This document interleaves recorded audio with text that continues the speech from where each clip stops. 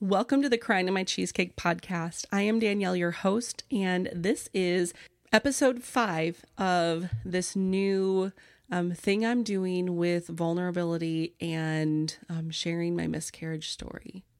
Here we go. Stuff and suffer. I dug out the remains from the rubble of the towers. For 2 weeks, I was methodical, a scientist. I did what was asked of me. I did my job. I never shed a tear. I was proud of that. All these years, I never let myself feel it. And this was from the character Temperance Brennan from Bones, the series, season 8, episode 7. I watched this episode of Bones and felt something resonate in me. So much so that I paused it, hit rewind on Netflix, and played it again. Methodical. Scientist. Did what was asked of me. My job. Never shed a tear. Proud. Never let myself feel it. Those words describe me to a T. I tend to be very methodical, do what is asked and expected of me, even if they are my own expectations. I do my job and I don't shed a tear. I pride myself on that, and I pride myself on not letting myself feel the pain, or used to. My first experience with miscarriage may as well have been the perfect example of what not to do. I was working as a teacher at an inner city school. It was my second year of teaching, and I was wrapped up in the needs of my students and the school.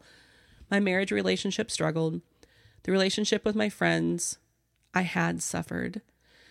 I wrapped my emotions and this problem in a cocoon and hid it deep within myself. I didn't allow myself to feel that first miscarriage. And I was proud of that. Nothing, not even a miscarriage, could stop me. I was an iceberg, shiny and beautiful on top, but beneath that was the 90% of me hiding everything painful in the depths of my being. And it got heavy and it got deep. 3 months later, it got too heavy.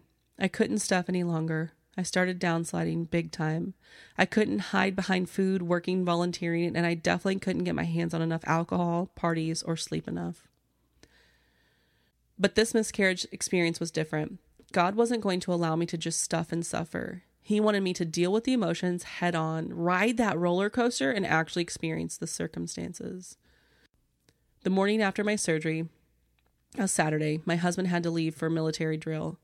He was over an hour from the house, and I was just 24 hours out from surgery and had to somehow care for my kids. By 10 in the morning, I started to struggle. I felt like a tidal wave was crashing over me. I was laying on the couch, wrapped in my favorite blanket, the color of the ocean. My son was lying on my right side, and my daughter sitting near my head on my right as well.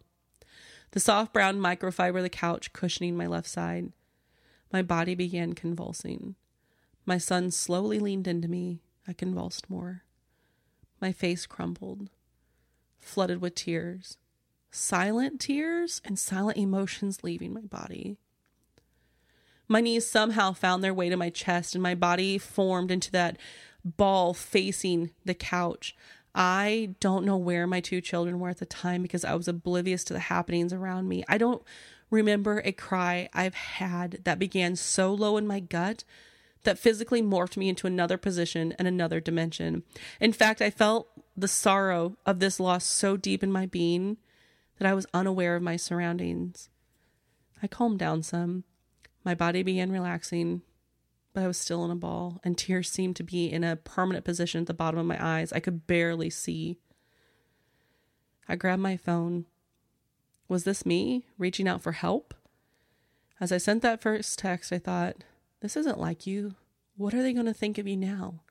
You really aren't as strong as you think you are. No one responded to my texts. The thoughts continued.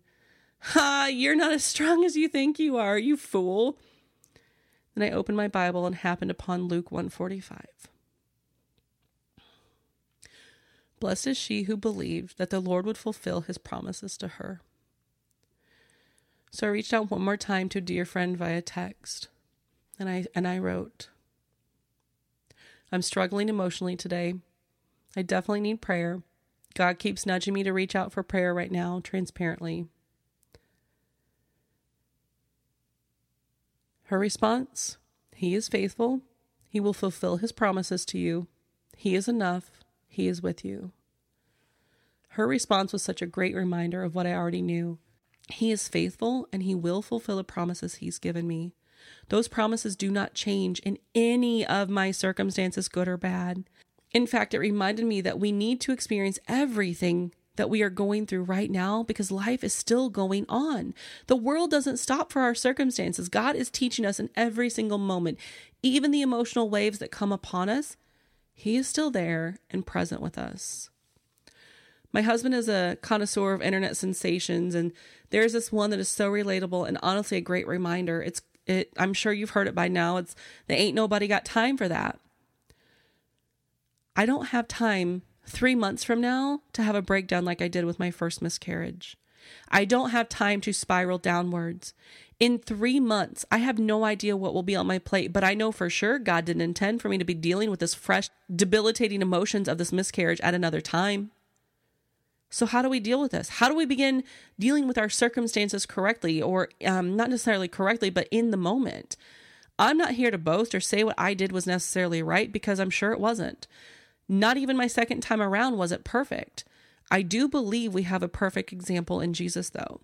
Some of you may have asked the question, how could God allow this to happen? Or maybe he just does allow bad things to happen to good people.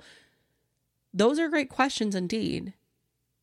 God is a God of love. He is the same God that parted the Red Sea.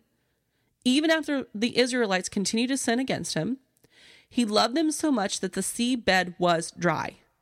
When he parted that seabed was dry. He saved them from their enemies. But our world is full of sinners and full of evil. The enemy prowls around like the roaring lion ready to attack. I envision going to a zoo and looking at the lions, like that lion area. They seem so precious and like sweet and just magnificent, and you are drawn to them. Yet they're intimidating. They are always just lying in wait or pacing in wait for something. Sometimes they're lying down, but you can still tell that they are ready and waiting. Have you seen a lion feeding? The gnarly lapping up of every single piece of raw meat. Guess what? We are that juicy raw meat that the enemy wants to pounce. We look delicious. So delicious that our enemy's jowls drool when he sees an opportunity to get us.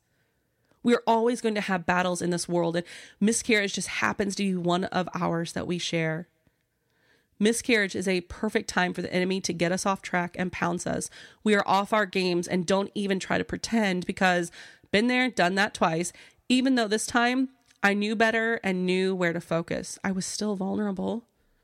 I would suggest that we do what Jesus does in his suffering. When we take a look at Mark 8:31-34, then he began to teach them that the Son of Man must suffer many things and be rejected by elders and chief priests and the teachers of the law, and that he must be killed after 3 days and rise again. He spoke plainly about this, and Peter took him aside to rebuke him. But when Jesus turned and looked at his disciples, he rebuked Peter. "Get behind me, Satan," he said. "You do not have in mind the concerns of God, but the things of men." Then he called the crowds to him with the disciples and said, "If anyone would come after me, he must deny himself and take up his cross and follow me." Jesus is God. We were created in God's image. We are to resemble and live a life the way Jesus led his on earth. He's our example. If Jesus, a man without sin, perfect God, suffered, then we're going to too. I would also wager that in our circumstances right now, that we are consumed by this situation. We're at a loss. We feel like we have nothing. Our emotions are rampant, and yet this is still going on around us. This is the perfect time for the enemy to pounce us. We are down on ourselves, and our situation is bleak. But Jesus says aloud, "Get behind me, Satan. You do not have in mind the concerns of God, but the things of men." Are you able to speak up and tell Satan to get behind you? Are you? You see, Satan wants to turn your mind away from God and make you focus on the things of this world, things of men and human concerns. In fact, some of the newer NIV versions use the terminology mere human concerns. Let me connect the dots for you. Miscarriage, the emotions, the pain, the agony, the questions. These are all things that happen on this side of life. While the pain and agony are very real in front of us, We must be so steadfast in our faith, though, that when we realize the pain of miscarriage is merely human concern, ouch. This circumstance, the reality of this side of the earth, can deter us from the concerns of God and thus fall prey to that roaring lion. So when you notice Satan trying to get a foothold, stop him in his tracks by verbally rebuking him, just like Jesus did.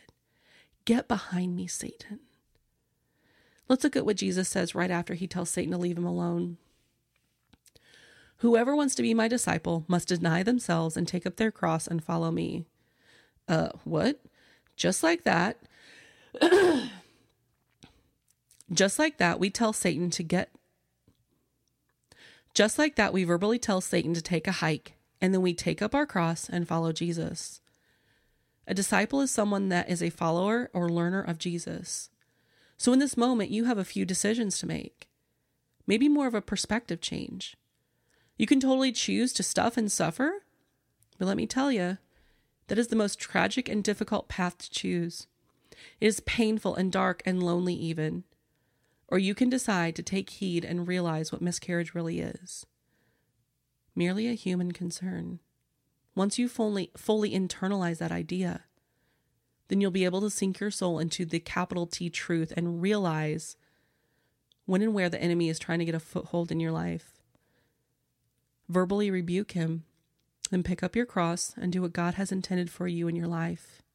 Keep on moving. Don't stop.